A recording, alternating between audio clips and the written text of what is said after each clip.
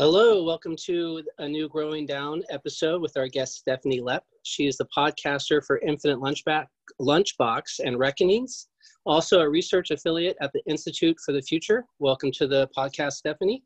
Thank you. Thank you all. So one of my first questions right off the bat is, as short or as long as you want to make it, can you tell us a little bit about your journey on how you kind of came to integral theory? Yeah, sure. Yeah. So let's see. So I would say that I have been aware of my consciousness and kind of the evolution of my consciousness from a very young age. I remember waiting for the school bus going into second grade, and I was like, yeah, like this year I know what's up. Like last year when I was in first grade, I didn't know anything, but like now that I'm going into second grade, like I totally know what's going on. And then I noticed that I had that experience again going into third grade and then going into fourth grade. And at some point, and I don't, like at an early age, it was like, wait a second, I'm noticing a pattern here. Like maybe I don't totally know what's up right now. Maybe my consciousness is in a process of evolving, which kind of blew my mind in and of itself. But I guess just knowing that and like knowing. So as I was kind of developing my worldview, I was aware that that is what I was doing. I was like developing a way of thinking about the world, and I gave it a name. I mean, this came much later. I don't know when, like late high school, early college. I used to call myself a promiscuous, pragmatic pluralist. And it was only later that I discovered that there was actually an entire kind of like philosophy and body of work around that way of thinking, which was called integral thinking. And so I very much kind of came to integral, I would say, through the back door. And then when I actually read, the first thing I read was A Theory of Everything, Ken Wilber's A Theory of Everything. I had two reactions. One was like, dang, Ken Wilber, you articulated this like way better, way more articulately, with like way more meticulously researched than I ever could have imagined.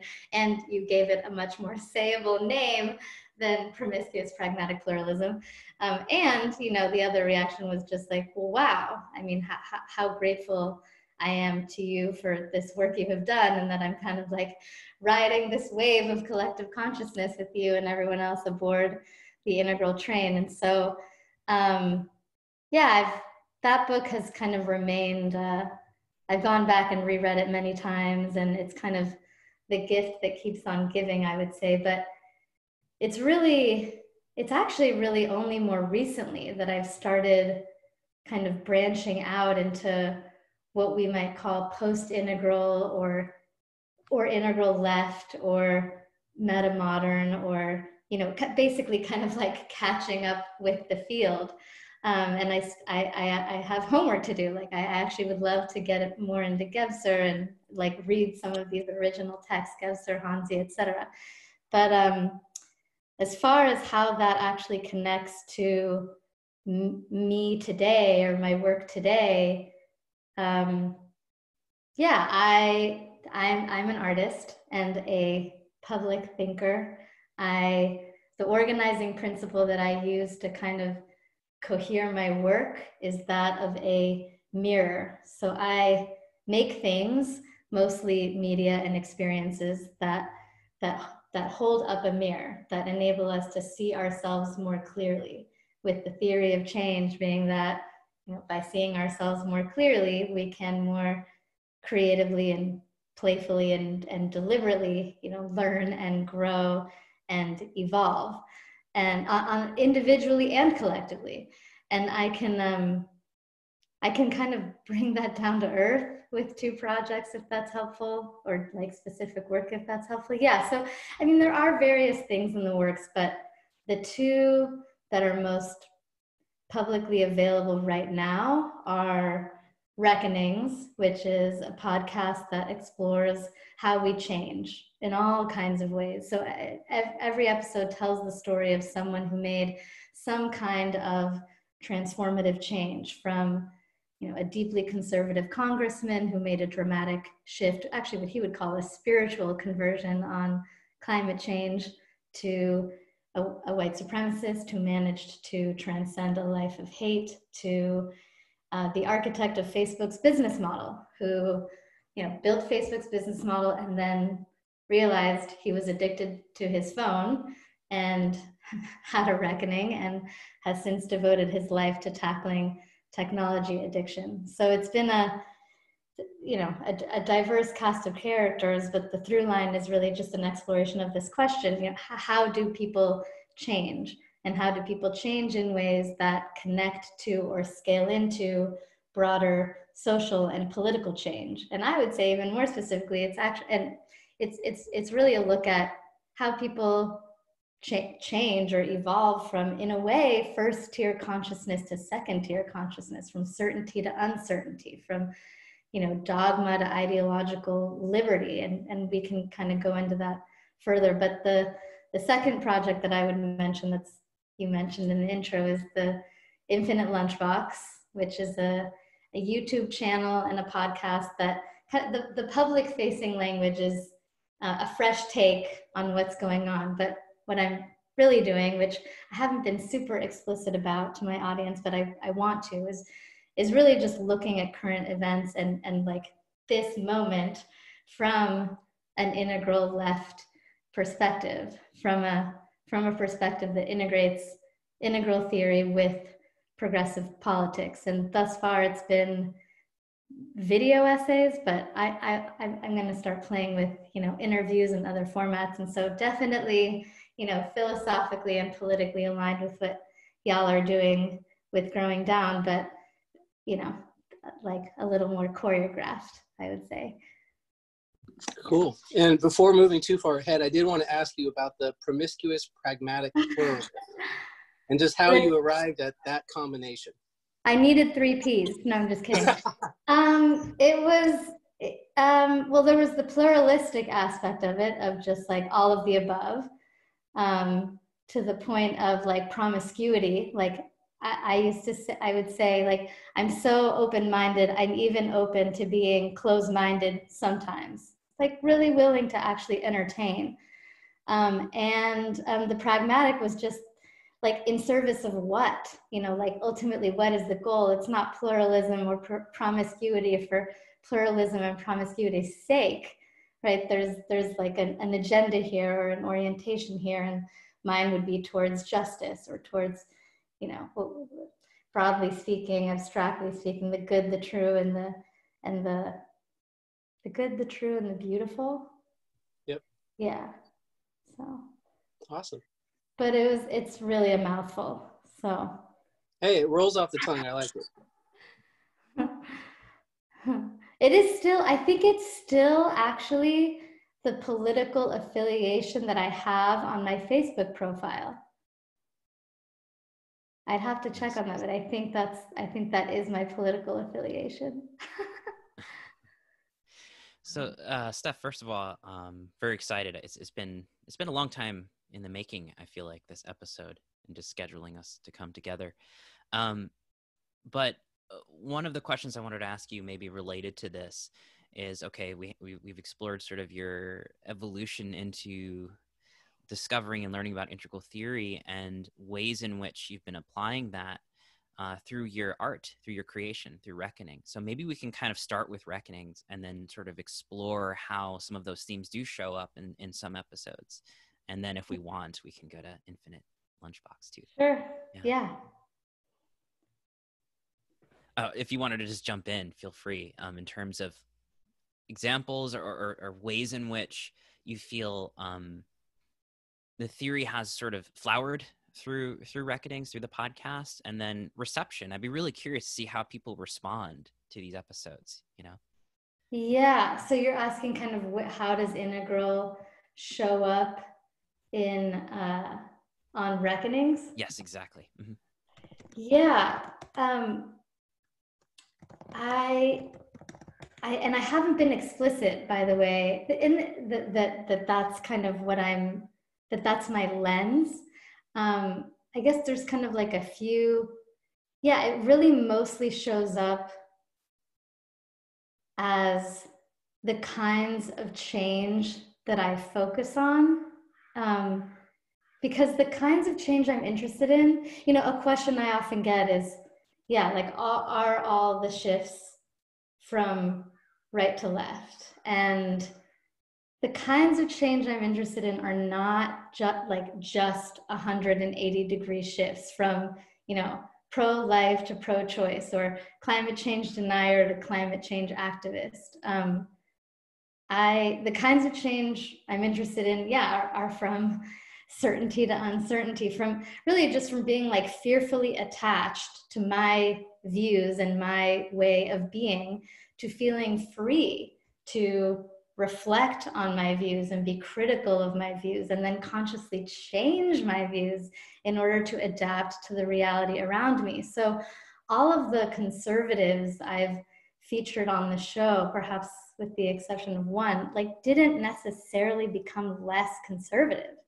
They just happened to change their views on climate change or gun control or whatever the issue was, and are now pursuing a conservative approach to those issues, but with this like expanded like awareness or like expanded capacity to be able to adapt their thinking in order to serve their goal. And so, yeah, I like ultimately what's interesting to me is not just a change in views, but a change in the way we relate to our views, like a meta change, we could call it, or what I'd call a reckoning, or what we could talk about in terms of, first tier to second tier, from I'm right, everybody's wrong, to every view has some partial rightness, although some views are more right than others. And I guess I would add two caveats to that. One is, these kinds of changes do tend to move in a liberal direction. The word liberal literally means open to newness and change. And so that's just kind of the nature of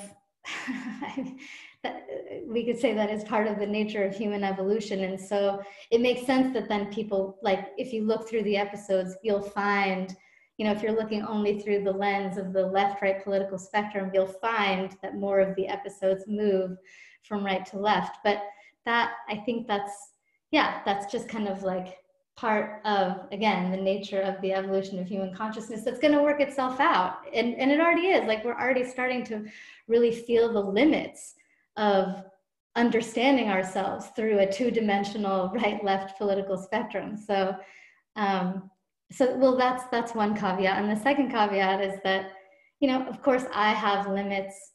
I have my own limits in terms of what I'm even able to recognize and as an authentic reckoning. I've interviewed people who've shifted from pro-choice to anti-abortion, or pro-choice to pro-life, but I was like unable to recognize the reckoning, and whether that's because it wasn't there or because I couldn't see it is up for debate and is also a moving target.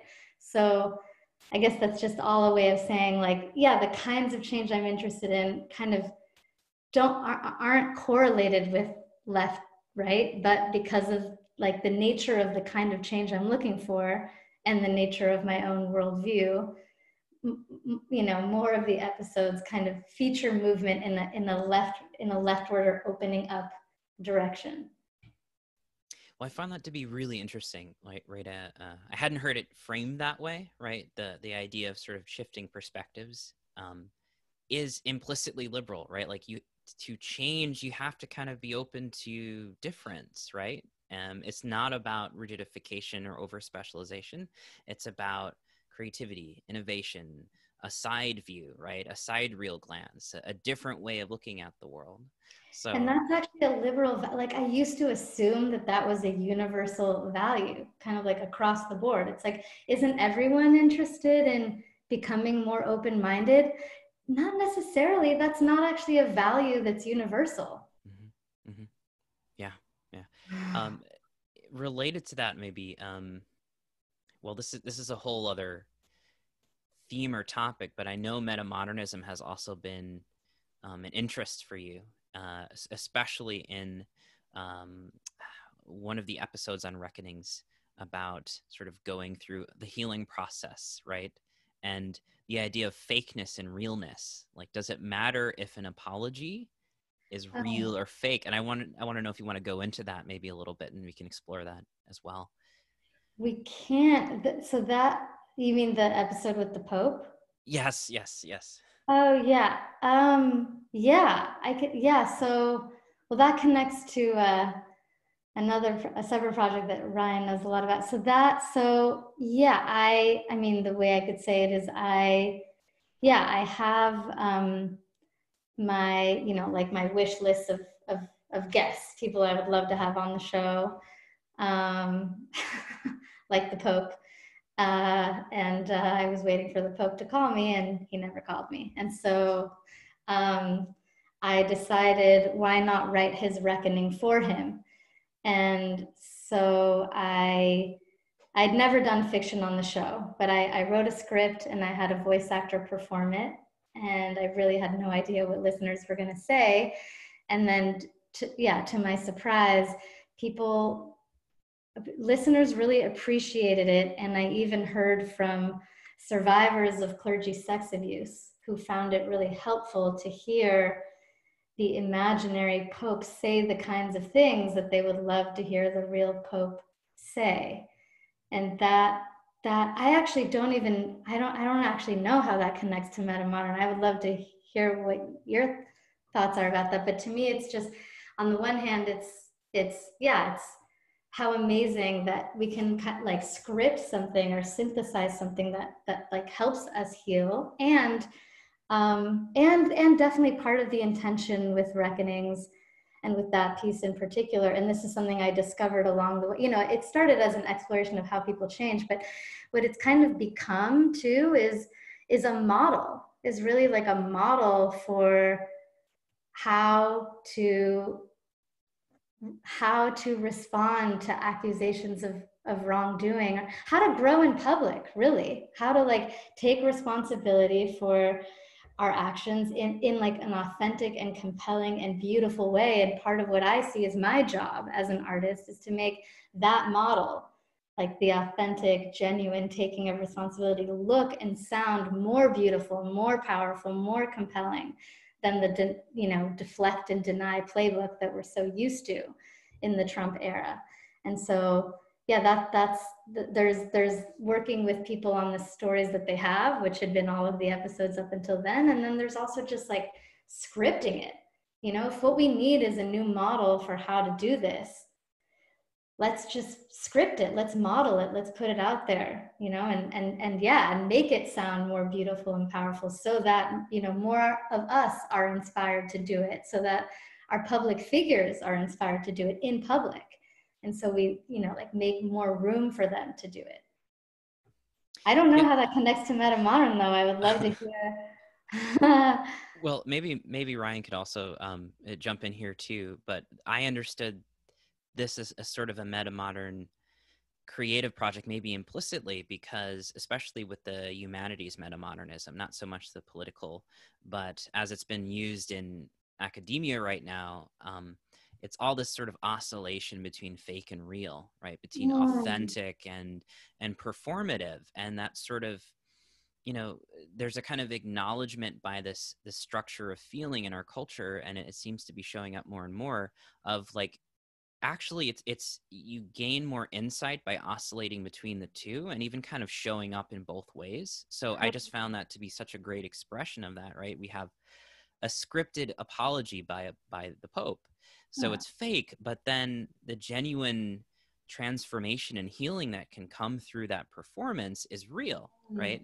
Totally. So I just found it to be so interesting along those lines of what metamodernism actually means for cultural expression. That makes a lot of sense. And I feel like that just kind of emphasizes to me the fact that, I feel like I come to a lot of this through the back door. Not like, I'm not an academic. I haven't been like reading all the, the texts. It's just kind of like intuitively, like in the same way I would say for Natalie Wynn,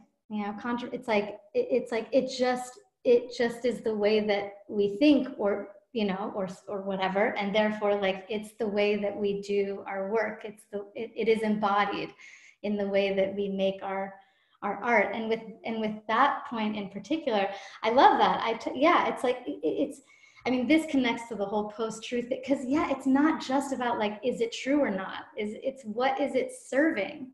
And may we leverage fiction and nonfiction, just like use whatever we need. I mean, the fact that the fact that virtual reality is fake and it can help us overcome PTSD, right? So like, let's use our, or the placebo effect is like the most underutilized thing in all of medicine. Like, let's use our consciousness in our service, whether we're feeding it, fiction or not fiction. Like, to the extent that we can understand how our consciousness evolves, let's create whatever ingredients we need in order to evolve it in the way that we want it to evolve, So, yeah. Yeah. So maybe this is also a good way to switch tracks over to Infinite Lunchbox and talk about Natalie Wynn, right? I know Ryan was interested in this too, about like strategies with integral and culture. And there's this sort of larger theme that you yourself are expressing by like kind of intuitively coming to these insights and innovations, and then also kind of going like, hey, you know what, this is showing up in culture. So what happens when we engage people in culture makers, and bring that kind of meta awareness to them? And I think there's been some very interesting reactions to your Natalie Wynn video. And we've gotten like I have to thank you as well, because on the Integral Left Facebook forum, we've been getting so many folks who join, because you have to, apply to join. You just have to enter like a little questionnaire. Oh, yeah. Agree to the rules. But people say, oh yeah, found you through Infinite Lunchbox. So I have to thank you for bringing in so many interested folks kind of in this integral space. Oh, you're very welcome. My pleasure. But yeah, just the Natalie Wynn video. Maybe you want to talk a little bit about that and what your thought and creative process was behind that video. That was so. What was the thought process behind that video? I guess it's just something that to me has been kind of clear from the beginning of like experiencing her work and loving her work. And for people who don't know her, ContraPoints calls herself an ex-philosopher. She's a philosophy PhD dropout turned YouTube personality performance artist. She's a trans woman YouTube personality performance artist. I call her a magician because she is capable of making social justice sexy and beautiful and artful, which I think that's magic right there. But yeah, it's just been clear to me from the beginning. To me, it just, that she was speaking integral, and that what she was doing, she does these really brilliant dialogues. I mean, I would call them integral dialogues, basically, where she's playing the different memes in the spiral. She's got green, she's got orange, she even has blue. And then the chorus is what's integral. But she plays all the parts not as straw men. Like, she really steelmans these different characters. So you really get the strongest version of each and see the partial truth of each. But because I'm pretty sure she doesn't know about integral philosophy is my sense. Like, she has a very, like, I'm an undergrad philosophy dropout. We're I mean, what you learn, and at least what I learned, and I think what she was learning, is not integral philosophy. It's like, it's classic. It's classic philosophy. It's Greek philosophy, and like mostly Western philosophy. And so I think that's kind of her reference point. And I just see, I think she's speaking integral. I think she doesn't necessarily have that language. And so therefore she kind of gets like cornered a little bit into like green, or gets kind of like cornered by her detractors in certain ways. And my thought was, I don't know, maybe this is a little shameless, although I try to do it in a humble way, like to introduce, to demonstrate how she is speaking integral with the intention of both, ideally helping her kind of maybe see where she is coming from in a way that better helps her like articulate what she's doing and kind of like defend herself against her detractors, and maybe like rekindle her love for philosophy, even like through a whole kind of new world, but also her audience. to do the same for her audience, because I think a lot of people in her audience, similarly, it's like when they're trying to defend her work or even understand what it is that they love about it. And that's actually exactly what I've heard from the responses to the videos. The main response has been like, wow, thank you for helping me understand why I love her work so much. And like how it is that I'm thinking, because that actually really resonates with me. And for a lot of these people, same thing, backdoor. It's like, that is how I think. I just didn't have a name for it, or I didn't know that it was like a whole body of work that I'm now really curious about. So now I'm going to join the Integral Left Facebook group. Yeah. It's interesting you keep bringing up the back door, and I think one of the most neglected of those transcendental ideals is that beautiful aspect to that, maybe the upper left. And just wondering, when you talk about that seductive role that it plays in sort of the videos that you produce, how is it, do you think, you're using seduction to bring people into this sense making that you're doing online? Seduction. How am I don't know if how am I using seduction? Oh, well, I guess, no, I think if I understand your question correctly, I just want to, by the way, I just want to say before I forget, I kind of want to do the same thing for Crystal Ball. Not that she would ever see it. I mean, if she would, that would be amazing. But because I think same thing with her. And she sometimes gets cornered into more of like a green thing because she doesn't quite like. So anyway, I'm just going to plant that seed for a second. But yeah, for sure. Yeah, I mean, I think it's just as simple as like, most people are not as interested in getting nerdy on the philosophy as we are, you know, or the majority of people. Like they don't necessarily want to like read a book about integral theory. They just want to like use it or see it being used or resonate with it, or right. I mean, ultimately use it in order to understand the world and navigate their lives. And so if I understood your question correctly, I mean, I think there's just a lot of value in doing in like embodying integral in a creative and artful and playful and fun way that isn't as didactic, I guess.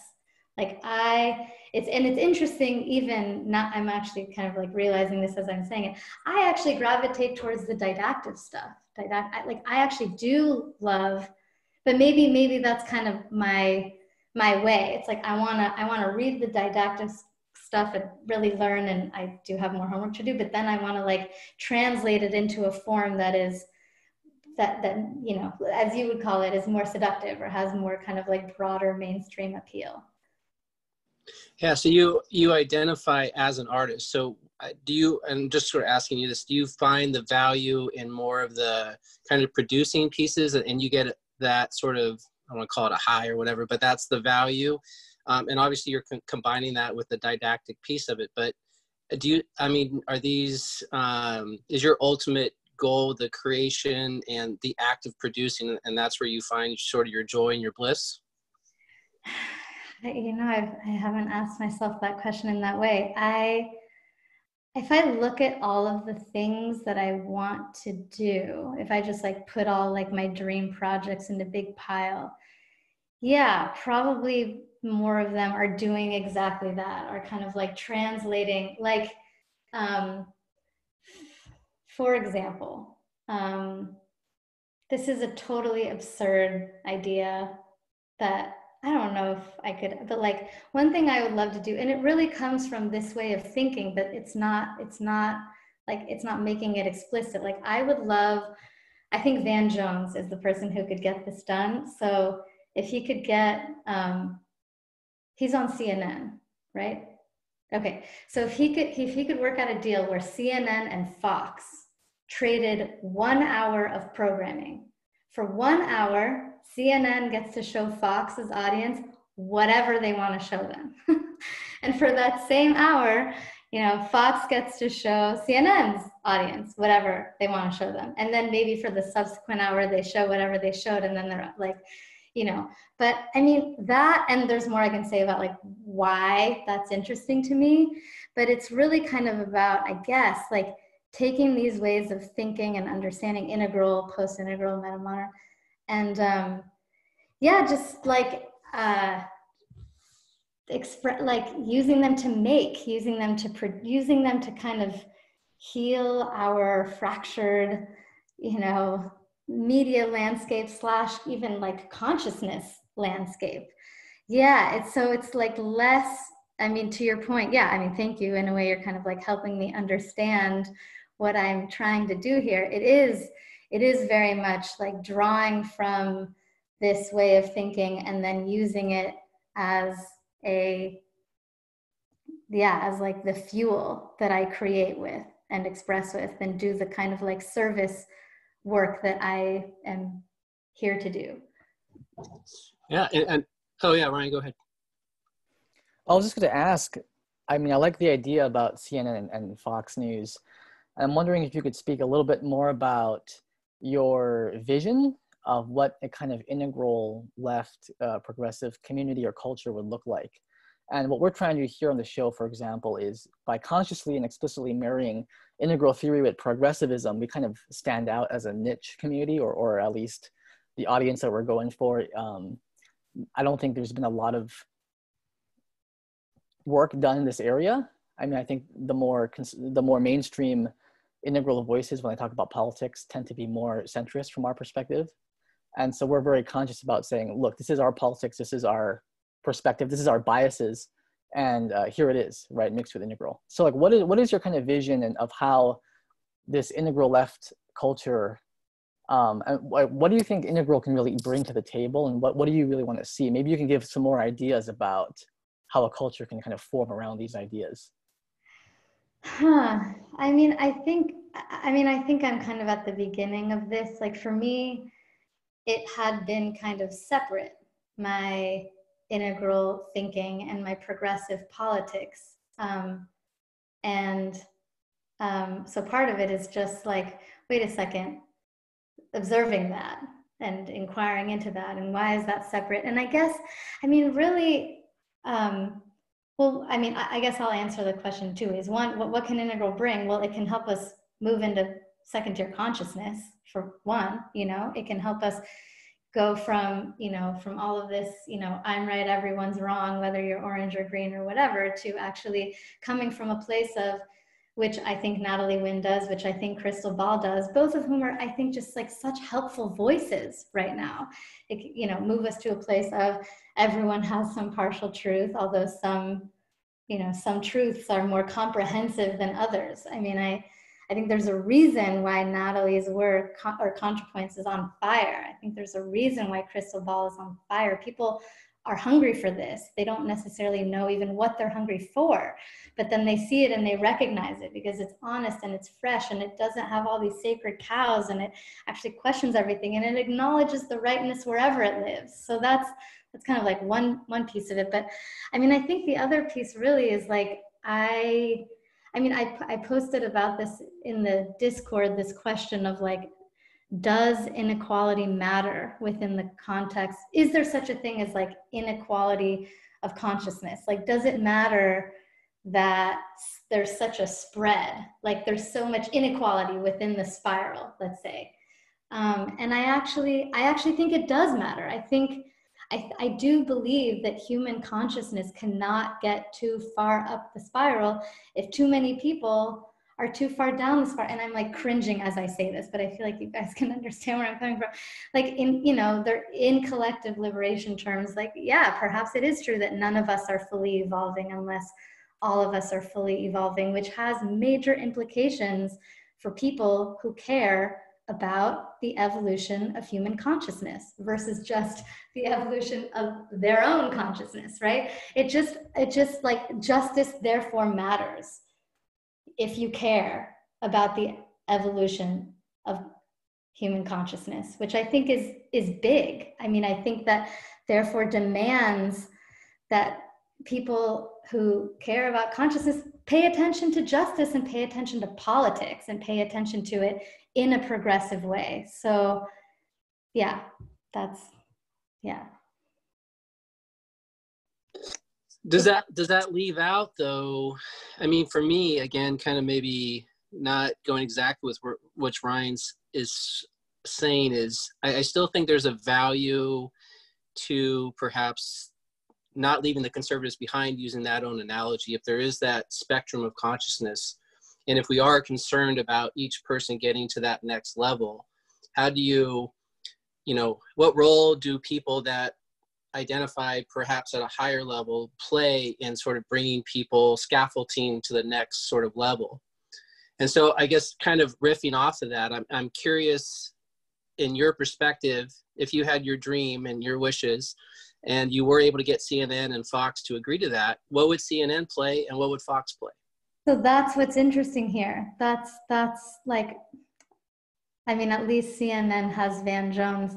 I think, I mean, I have like my, I don't know. I haven't like come up with like what I would want, you know, CNN to play, assuming I'd be like doing more, I'd be doing the consulting for them or something. It's really more like, let's all see what they decide to play to each other, and let that be what we're seeing. And let's all see the same thing for a second and see what happens.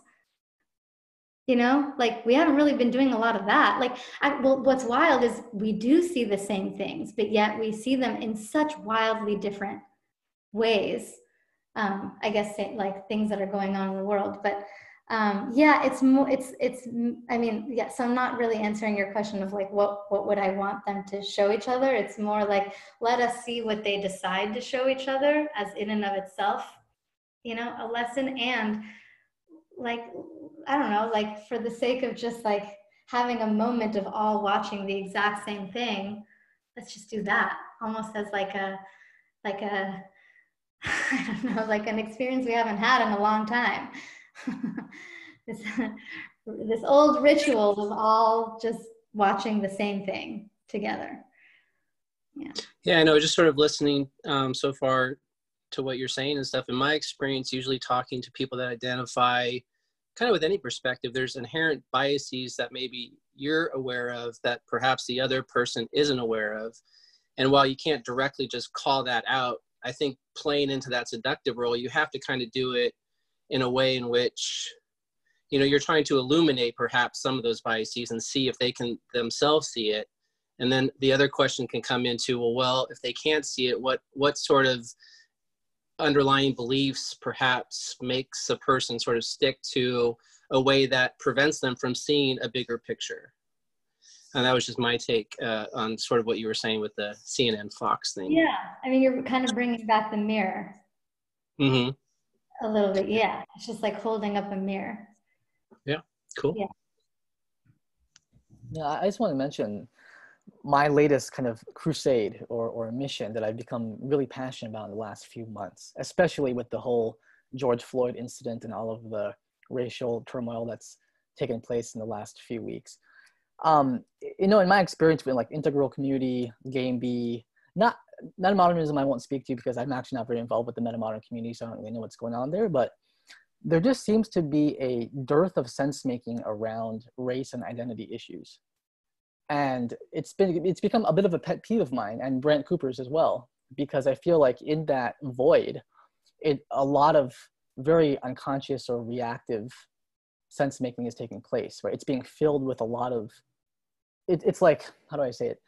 Some people are able to sense make at a really high and nuanced, sophisticated level. And then when it comes to issues that are inflammatory and controversial, racial issues, identity politics, it's just like the whole conversation level just drops completely. And it becomes just first-tier culture wars all over again, indistinguishable from some Twitter war in these conscious sense-making communities. And one of the things I appreciated about you was how you kind of, the ContraPoints video and then with other videos with like the projects you're working on now, with the Me Too, you know, with we've been talking about Biden and Kavanaugh and so forth. You're just kind of going right to a lot of these very controversial cultural issues and trying to provide an integral perspective on them, which I think is absolutely crucial. So can you just talk a little bit about what you're trying to do there and maybe the importance of consciously using integral philosophy to inform how we think about these very controversial cultural issues regarding race and identity and gender and so forth. It's funny, people kind of have told me like, oh, you know, me too, my husband, you know, and I guess just to give a little, like put a little context on this, the project that you're referring to. So the episode with the Pope was actually an audio prototype of a video project that I'm working on. So I imagine folks are familiar with deep fakes, fake video, where you can make it look like people are saying or doing things they never said or did. And a lot of it is, you know, it's like funny, like sticking Nicolas Cage's face in a movie that he didn't act in, but a lot of it is, 96% of it is actually involuntary pornography, sticking someone's face in a porn movie they were never in. And then, you know, if we're already where we're at with political misinformation, we can just all imagine the darker turns that things can take once you get video in there.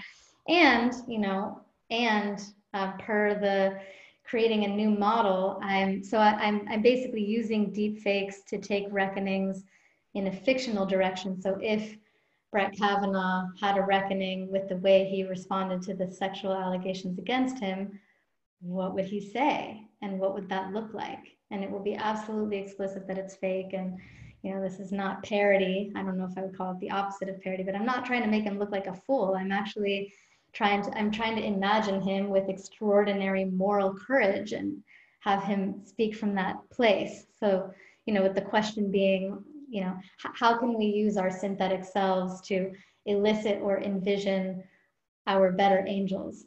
And yeah, people have warned me with Brett Kavanaugh in particular. It's like, you're just walking into a minefield, you know, like why walk into Me Too? And I guess, I don't know, I just feel like with armed with with integral thinking, things just, because you can actually hold all the partial truths with it. And then it's like not so scary, because you are speaking to the partial truths that everyone is holding, you know, to the conservative, like per Matt's point. And so, yeah, I mean, and this is similar to Natalie Wynn, similar to Crystal Ball. And it's funny, they both have been canceled, you know, by the like woke, super woke. And I mean, I'm going to get it from all sides, right? From Brett Kavanaugh, it's going to be like it's going to be all the way from like, he doesn't deserve to have his apology written for him, all the way to like, he didn't do anything wrong. And therefore, you know, and, you know, my creative challenge to myself is to produce something that would neither alienate the person that it's about, and like speak to that person's critics, which may be a non-existent overlap in the Venn diagram, but I am like committed, you know, and like integral is what is helpful to like carving out that tiny little overlap that's there, you know, or like finding it or making it or expanding it. And so, yeah, I mean, I guess I just feel more capable of getting into these really like hot cultural issues because, you know, because of this way of thinking allows me to see these partial truths and therefore speak to them, you know. And there's this anecdote, I'll just mention this.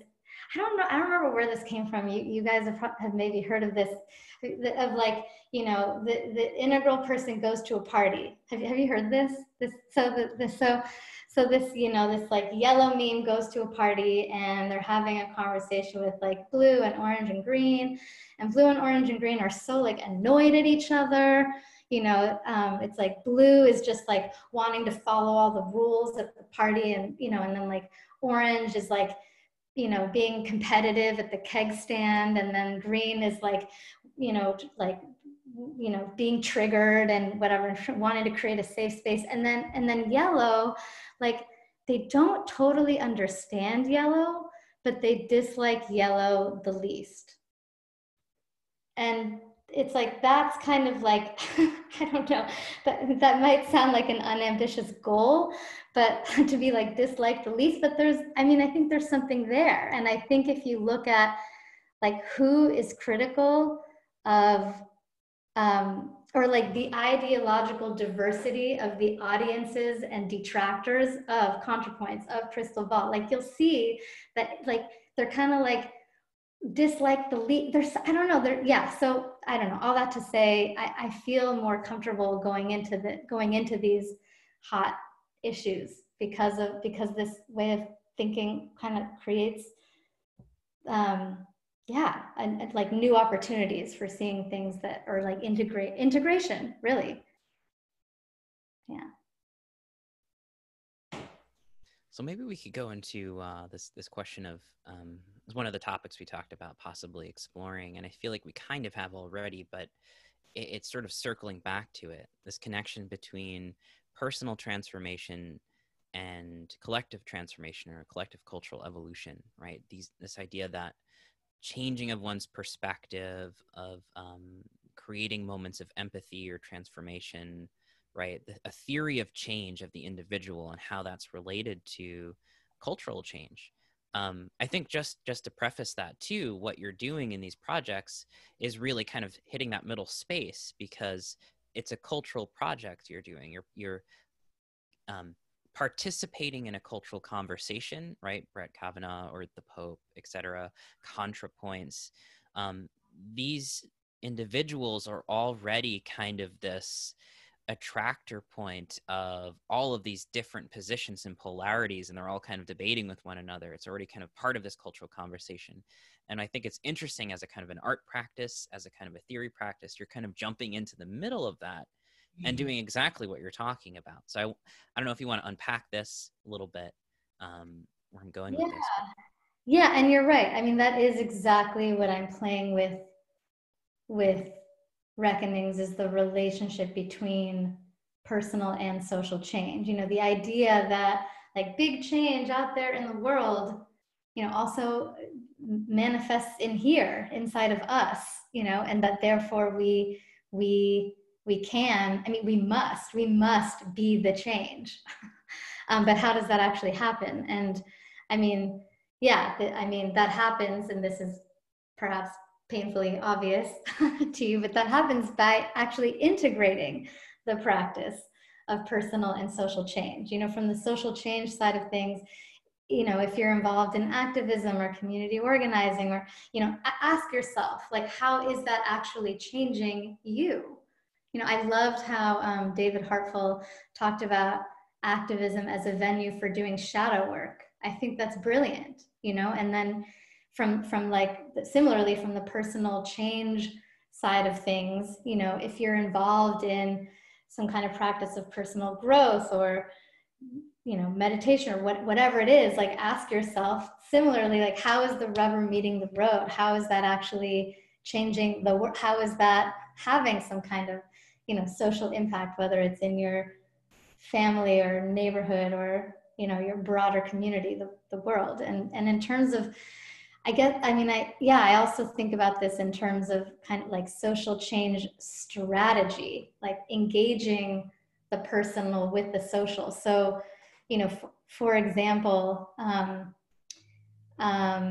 you know, as we move, we know that we need to move beyond fossil fuels, and we also know that fossil fuel-based industries like auto and coal represent not just jobs for people, but identity, you know, and meaning. And so where is the personal aspect of you know, of like climate change activism? Like, what if the same way that we like eulogize people when they pass, what if we somehow kind of like ritualized auto factory and coal mine closures, you know, to like help people come to terms with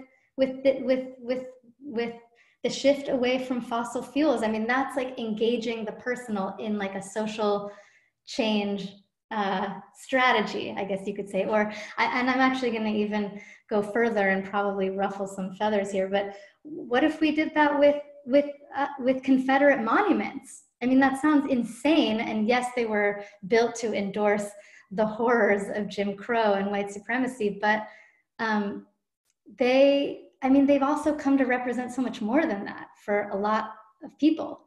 And so what if the destruction of these monuments were like ceremonialized in some way that like eased the process of their destruction? And as you know, as horrific as these things are, socially, a proper goodbye that like takes the personal change, you know, into account might actually like help us, you know, say goodbye to them. And I mean, I think this is ultimately just like a 4-quadrant, you know, kind of like vision of change, or at least a vision that integrates the upper left, right, self and consciousness with the lower right, you know, social system and environment. And it's like almost funny to me how we kind of like go in circles a lot. Like I find myself in these conversations, or, you know, where it's like, oh, but wait, like, do we start with the personal, or do we start with the, you know, and just kind of go in circles? Like, how do we do this thing versus how do we like convince people to do it? Or I don't know if this is making, I don't know. I hear this oscillation. I don't think there's like one place to start necessarily. I don't think you like always have to start with the personal, or always have to always have to start with the upper left, or always have to start with the lower right. I mean, maybe there is a theory you could develop, like for certain issues, starting with the upper left makes more sense. I don't know, but ultimately, I mean, it's just a coevolution, and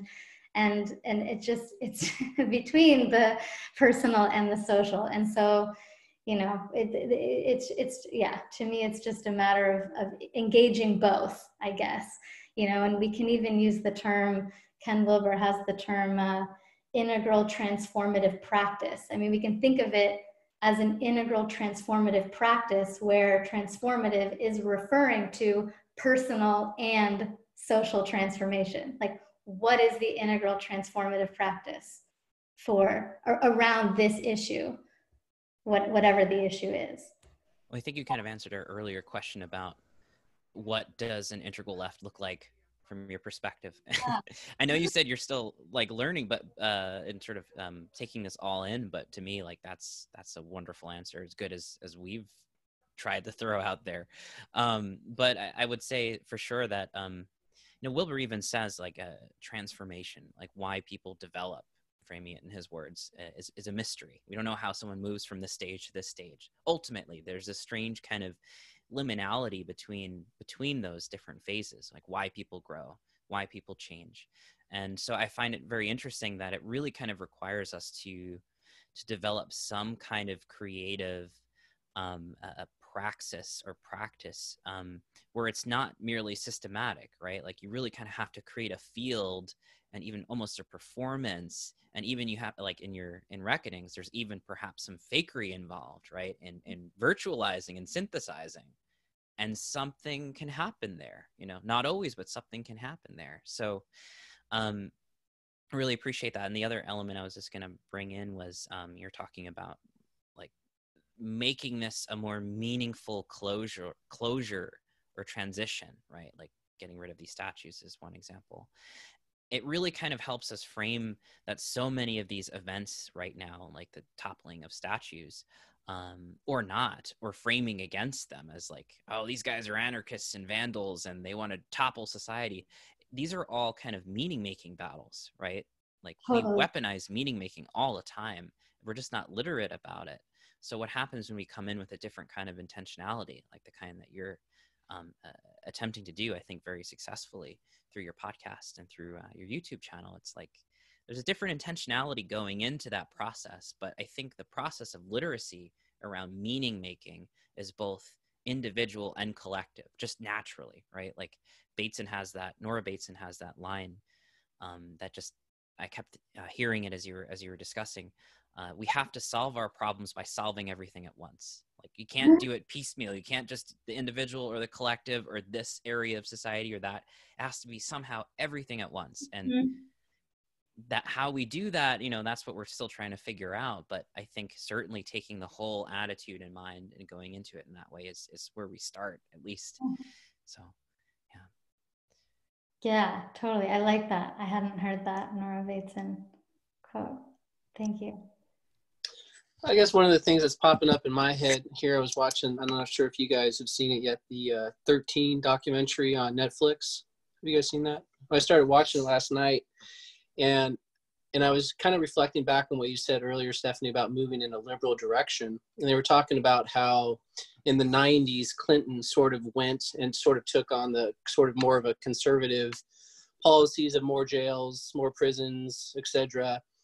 And sort of just prior to the 2016 Clinton run, actually went in front of the NAACP and apologized for that direction, admitted it was wrong. But some of this sort of, when I hear about theory of change, and I think it's more easier on a personal level, but collective, you start to move into these camps that maybe aren't so willing to give up what I see as power, right? So maybe why these monuments still exist and the base names with the Confederate generals still exist, it is a sense of power in the whole identity of perhaps the collective here in the United States. And so how, and you talked a little, and I might be combining too many things, so if it doesn't make sense, just let me know. You talked earlier, I forgot what example you brought up. I think it was the climate change conservative that talked about like a spiritual conversion. Mm-hmm. And so for you, do you see sort of these, when you see a movement or a reckoning, do you see that as a spiritual thing? It certainly can be. Spirituality has been part of it for a lot of people. Yeah. Do you, I guess my question that you brought up, the integral transformative practice, do you have a connection to an upper left spiritual practice that you kind of bring into your own artwork? Yeah, so I was raised Jewish, and not surprisingly to anyone who is familiar with Judaism at this point, my favorite holiday is Yom Kippur, which is basically a day of reckoning. I mean, it's one day a year where, and many spiritual traditions have this baked in, this process of critical self-reflection is basically what it is. And it's, you spend a day, you fast, and you reflect on how you affect other people and how you want to be affecting other people. And there is a practice of apologizing as part of it, like reaching out to people and apologizing. And it's like, I need that at least once a year. I mean, if I was doing it every day, it would probably drive me insane, but certainly once a year. And so, yeah, it doesn't, it's certainly, yeah, it's baked into like the process of reckoning, let's say, is baked into many spiritual traditions. And yeah, that is kind of like what I'm, I guess, like pro here, it's not like pro a specific change, from this to that, although, I obviously have my own, opinions or political opinions, but I have a lot of faith now in just quite simply the process of critical self-reflection, like authentically engaging in that process on a regular basis, as part of an integral transformative practice.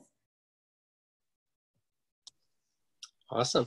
And I know before I forget, you talked a little bit about, and I forgot what the context of the project was, but you mentioned Crystal Ball. And so do you, and you said she's getting canceled by the woke culture right now? Is that your, and why do you think that is?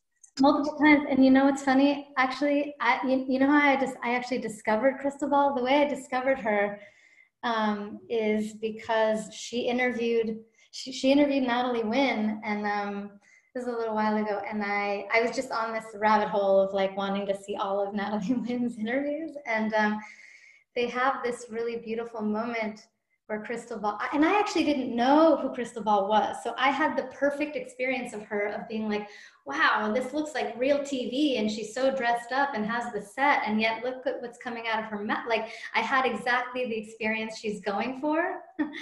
And what she said to Natalie Wynn was, they were talking about how Natalie Wynn had been like majorly canceled back in December, and at the end of the interview, Crystal Ball just has this really sweet, like vulnerable moment of appreciation for Natalie, and like really like thanks her and for putting herself out there, and in these, it's just this like rare display of emotional self-awareness and vulnerability from this from this woman that to me looked like this like very traditional like television news pundit, you know. So I was really moved by it, and then I was like, well, who is this person? And started learning more about her. And the reason I brought her up though is because someone had asked you, I think Layman asked you like who you would love to interview, and I was like, say Crystal Ball, say Crystal. I think she's the first person you said, and I would love, yeah, I maybe that's what I'll if I could get her to watch the video, I will make a video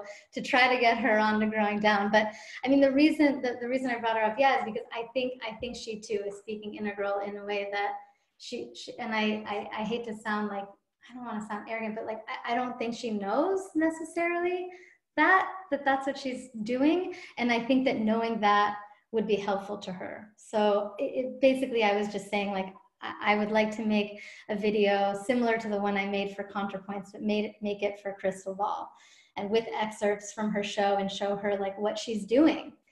Yeah. And I mean, there is the question of like, why is it helpful? Like, does she even need to know she's doing that if she's doing it? I mean, I can only speak from my own personal experience as someone who also came through the back door, but like after coming through the back door and then like being able to walk through the front door, all of the above, great. I'm really glad I kind of like came to it intuitively. And then I'm also really glad that there's like an entire body of work that I can now learn from and draw from that has absolutely enriched, you know, the way that I think. So. For sure. Yeah, no, that's great that we both were on the same page about her and just what the Hill is doing in general. You know, I even think, you know, some leftists have really went against like Sagar and Enjeti online too, so he's been kind of canceled as well. Or like Crystal Ball has been canceled for just being on a show with a conservative. Totally. Just being there with him, just showing up together and doing the show together is enough. So yeah, it's a difficult landscape socially to navigate. And the reason why I brought up Crystal Ball, maybe it's a similar reason, is exactly the same reaction you had when I first saw the show. When I first saw The Hill, I was like, okay, this is like some kind of like, you know, mainstream news channel, but then they're talking about revolution and Bernie and economic populism. I was just blown away. It was just a YouTube algorithm that just recommended it next after one of my more leftist shows. Maybe it was Michael Brooks or the Young Turks or something. And I was like, who are these people? Whatever they're doing, this is beautiful. They're presenting themselves in a way that says centrism, mainstream media, right? CNN, MSNBC. Legitimacy. Yeah. Legitimacy, right. And yet they're doing some jujitsu with that. And I just love that, again, that middle space, that interesting space where they understand the cultural language, and yet they take a much more left-leaning position, even Sagar, you know, just in terms of economic populism. So yeah, I would love to, like you, I think it would be fantastic to interview them about that part of the process, because I think it may be, you feel this way too, you know, to bring that part of the process forward, to bring individuals like that forward, I think kind of empowers folks like us, like you and me, and like what we're doing here at Growing Down, is to really sort of how to be in that middle space, how to create those interesting jujitsu moves where we sort of understand the literacy of so-called other or the mainstream, and we can work with that, unfold that for transformative means, or at least attempts. I think it's just so good to see that going on in culture. So yeah. Totally. Yeah, I think you guys should be like, or whatever, we all should be like rotating guests on Rising. or into, yeah. Because there's like a similar, I mean, you're actually doing something very similar in a way. You don't have like the person who's the integral left and the person who's the integral right, let's say, but like you have that, I mean, that's the orientation here, basically, is like the talking about what's going on in your integration episodes, at least, is like talking about what's going on in the world from an integral left perspective, which, yeah. So Stephanie, something I'm really curious about, I think as a group, we've kind of discussed it, is sort of the maybe the lack of female presence in the integral community. And I was just wondering if you had a take on that. That's hot. Hey, I was gonna ask you guys about that. Am I the first woman that you've had You're the second. We had Eileen Ravey for the National Popular Vote on last week that hasn't come out yet. It's not intentional, of course, but just wondering what your thoughts on sort of, you obviously come through this journey and arrive through the back door. Just wondering if you think Integral turns off, or is there something about Integral in general that maybe doesn't attract sort of a more feminine perspective? Sort of when you were talking about Crystal Ball and sort of her sympathy with Natalie, or at least her conversation, it sort of a couple words that that you said stand out to me as I see as more feminine principles as far as vulnerability and embodiment. And that's just my riff on it, but I was just seeing if you had a take on it. Yeah. This is one of the minefields, but I mean, I guess I do want to kind of like caveat this a little bit with, there's a difference between, men-bodied people and women-bodied people, and obviously, masculine and feminine energies, and men-bodied people can embody feminine energy and women-bodied people. But, our world is like kind of up against both, but certainly kind of like, there's, we could say that women-bodied people have like a disproportionate amount of the feminine energy. I don't know, but, or like at least the world is very much kind of responding to and sexist against women-bodied people. So we don't want to like lose that focus, I guess. A lot of the kind of more new, I don't know, like sometimes it moves into this more kind of like energetic realm, and it's like, no, our bodies are still really important too. So all of the above. But that said, yeah, it's funny. I've heard, this has come up on a lot of the, like, it's apparent to me and to a lot of people that a lot of the voices that we hear in the integral, metamodern, game B space are the voices of white men. And, on these, whether it's Rebel Wisdom or Future Thinkers, or even though that's co-hosted by a man and a woman. And yeah, and so the question comes up, and I've heard even like the hosts kind of like ask like, oh, well, or say something, I'm going to kind of make it sound worse than it is, but it's like, we're not trying to only have, we want to have women, like we're not sexist, but it's like, but it's not really just about you. Like you're operating within lower right? You're operating within a broader social context that institutionalized sexism and misogyny is a part of, which means you're probably going to have to do a little extra work on this. Like, it's not just about not being sexist yourself. So I guess the way, like, I don't know, if I were to have like a take, the question that I ask, and this might be a good one for us all to talk about, is just like, what does gender equality look like? Like, how do we think about gender equality in an integral left way? I feel like I want to put quotes around, how do we think about gender equality in an integral left way? I mean, and I'd say we're not trying to achieve some kind of like contrived flat balance between men and women, although that might actually be a necessary interim step to kind of deal with the institutionalized sexism that we're up against. Like, we might actually have to create something that feels really flat and like affirmative action-y, or something that people don't like feel is right.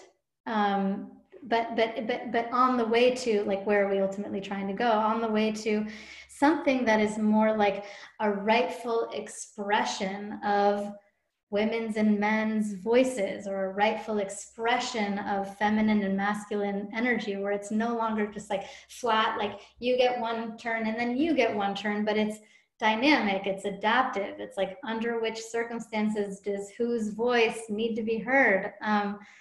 I mean, I guess it is, I mean, it is starting to sound like just like an integral perspective on gender equality, but that's, I guess my, yeah, I mean, if we're going back to just like, is there a problem here and what should we do about it? Like growing down wise or Rebel Wisdom wise or anything wise. I think if it's something you care about, well, first, yeah, like talk about it, like be explicit about the fact that you're thinking about it and caring about it. And then, yeah, there's just a little then extra work that you need to do, you know, regardless of, you know, irrespective of like you being sexist or not sexist. It's like, just do the extra work that it's going to take to get us to whatever your vision is, your integral vision of gender equality is. We have about 15 minutes left, and this is exactly the conversation I wanted to have today. So I'm getting excited. So I think about the general subject of gender or race. I'll throw race in there too, because, you know, naturally that's something I'm more interested in. But from an integral perspective, there are kind of two values of including different identity groups, right? So the way that I think about it, one is the lived experience of certain groups, you know, women, people of color, even you can throw in class there in there as well, that are socially influenced by the various sociological, cultural, societal relations and structures and systems that we're embedded in, provide unique insight and perspectives onto certain topics, such as really any kind of social issue that other identity groups will not be able to really understand or transmit very well. Right. Mm-hmm. So like when we were talking to David Hartful, I mean, his kind of embodiment of the Black liberation movement and the way that he transmitted that to me through the screen, just I think really by the virtue of not only being an expert in the field, but also as a Black man in America who's has lived a life and has had the experience of being Black in America. Like I can read all the books I want to, but having him talk is just like, wow, like it is such a different world and such a different perspective and such a needed perspective. So that's kind of like the internal value of that. The external value, I think, is also, of course, a classical argument in a lot of green circles about having diverse representation is empowering for people of those same groups who feel like their group is being excluded from the conversation. Mm-hmm. And so I do wonder if the lack of diversity of both gender and race and so forth in integral and game B kind of spaces is kind of a vicious circle where more minorities or women or whatever are like, screw this, is just monopolized by a bunch of white men.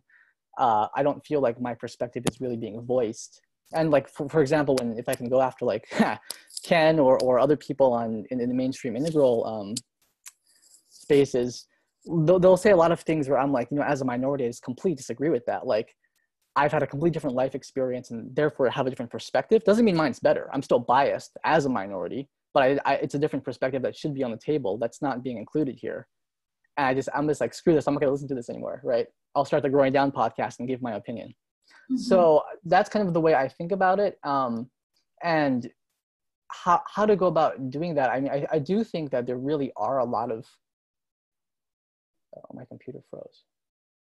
We can still hear you. We hear you. Yeah. Oh, I think he's frozen now.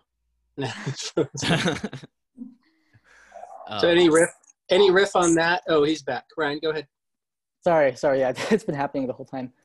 But no, yeah, I could be done there. Like I guess what I was just saying was how to go about doing that. I do think that there are people out there who are giving these different perspectives. You just have to, as you were saying, we have to just go out and find them. Yeah. Yeah, and I'm happy to, I mean, I've actually been planning to do a Infinite Lunchbox episode on this specific topic, and I have some women I've been talking to, and I'm happy to like, you know, give you some recommendations, but I think part of this too is like you doing the work, you know, and I feel like I can just say that to you and you won't get defensive and it's not weird. It's just like, yep, we care about that. We're integral left over here, so let's do that work because this is part of, I mean, this is like making the message the medium or you know, it's like being it the way that we, embodying it in the way that we communicate about it. So, yeah. Exactly. Yeah, this is something I've noticed since I've been way back in the 2000s with the integral community, just the lack of people of color, the lack of women creators, right? Like there's just been a lack. And I think part of the reason with Growing Down, like 2 of the 3 of our trio are people of color. I'm Mexican American, right? So we've been trying to do a sort of a counterbalance to that, but I do think you're right in the sense that in order to do the work, I think we actually have to go out of our way. Like you're saying, like it may be a little awkward to kind of like try to make things balanced at first, but I don't see any other effective transient strategy in the interim to actually kind of propagate and promote and create space for, because just not doing it and just kind of not acknowledging it, or at least, or just saying that we care about it and then going on with just a plethora of just white dudes talking to each other on podcasts about, meta theories, there's a kind of comedy behind it after a while. So yeah, I don't have a good answer for this question either, but except we have to just show up and attempt, and try to represent better. So we can think of this as part of the, evolution is beautiful, but it's not pretty. Like it might just look fake and weird for a while, and we might like overshoot a little bit in our process of like groping around to find our way. But like we care about where we're trying to go here, so it's worth it. Exactly. Yeah. And I feel like you're speaking in a macro sense of the whole cultural dynamics right now, because that's sort of what writ large has been happening, right? There's the critiques against the left have been, oh, you guys are going too far. And then even misunderstandings of the left have been, oh, you want everyone just to be like flat and equal, and you don't want anyone to have excellent, all of those kind of straw manning of the left have been sort of against that argument. But I think an integral perspective helps us keep that in context, that this is really a transitional phase that really needs to happen. And I actually have kind of like a theory about that. Like, I actually wonder sometimes if going too far with green, like overzealous green, is actually what creates enough potential energy to propel us into second tier. Like, it's no accident that second tier comes after green. So maybe, and maybe I'm just trying to like tie a bow on it or something. But I mean, I do feel like there might be there just is a possibility that like we have to engender an enormous backlash in a way in order to like make the biggest, basically what is the biggest leap in the history of the evolution of human consciousness. So I think that's a good theory, to be honest. We need to dive into that for like a whole other episode. Well, I think we're circling around a pretty good target. Ryan, you brought up I'm interested when you talked about what perspective when Wilbur was bringing up that you said, well, screw that. I'm just gonna go to, start my own podcast. And Jeremy, you've also talked about, I know in your Gepser community, and I know on the Stoa, it seems to be a little bit more balanced as far as male and female. And I guess going back to my original question to Stephanie is, do you think there's something, for example, I don't think integral excludes women, but my question is, there something more an integral community can do to seduce or attract women into it? I think just find them and invite them. I think we can come up with all kinds of ideas about like, I don't know, like whether there's something inherent to integral or to women or to femininity. I don't even know if those are like interesting or worth, I don't know. I mean, to me, it's just like, if it's something you care about, find the women. I mean, that's what I did. I was like, I want to do an episode about women in the integral / game B space, so I first reached out to Bonita Roy, and there is a lot there. There's like a lot under the surface. And I actually think that, I think I mentioned this on the Discord. The Harvard Business Review did this thing a couple years ago where they asked all the like top business leaders like who the thinkers are that they most look to, and the names that came back are like business thinkers that we all know. And then they asked those people, who are the thinkers that you look to? And then they got this list of people that like no one had ever heard of. And I think if you did that within this context, you would actually find a lot of women on that like second level up list who are less like prominent like on the media circuit, but are very much like producing a lot of the ideas, that a lot of the thinking that we're using and integrating and then being spoken about by more by white men on a lot of these shows. So I would say, yeah, just look for them and find them and invite So it them. sounds like you've done a show on that, Reckonings or Lunchbox? We had a conversation, and then but there's actually just so much here. It felt more like an internal conversation between 5 of us than it felt like something that I like made sense to like release publicly yet. But I mean, it's a conversation that's ongoing. It just hasn't like been aired. But I think there's like a lot under the surface here with this topic. Yeah. Yeah, I think it's a loaded one too, because I know last week we interviewed, or at least earlier this week, Rabbi Michael Lerner, and he was, in his book, Revolutionary Love, he's talking about the left can't just start canceling out people, because he was talking a lot about how white men don't feel accepted in this group and therefore just kind of went to the right because, well, F you, if I'm privileged and and I don't have a space here and you don't want me here, then I won't be here. So I think it's, talk about earlier with Jeremy's oscillation, really kind of being able to balance both of these things and trying to find like, where is that sweet spot? Good topic. For sure. So Steph, where can people find you online? People can find me on Twitter at Steph Lepp. People can find Reckonings wherever you listen, and at reckonings.show. And people can find Infinite Lunchbox wherever they listen, although I think it's better to watch, and that would just be youtube.com/c/Infinite Lunchbox. Fantastic. Thanks so much for being on the show. This was great. We're going to have you back on You, frequently. yeah. There's so much to talk about. I agree. Yeah, let's keep going. Let's continue at some point. Thank you all. Thank you so much. Thank you so much, Stephanie. Stephanie.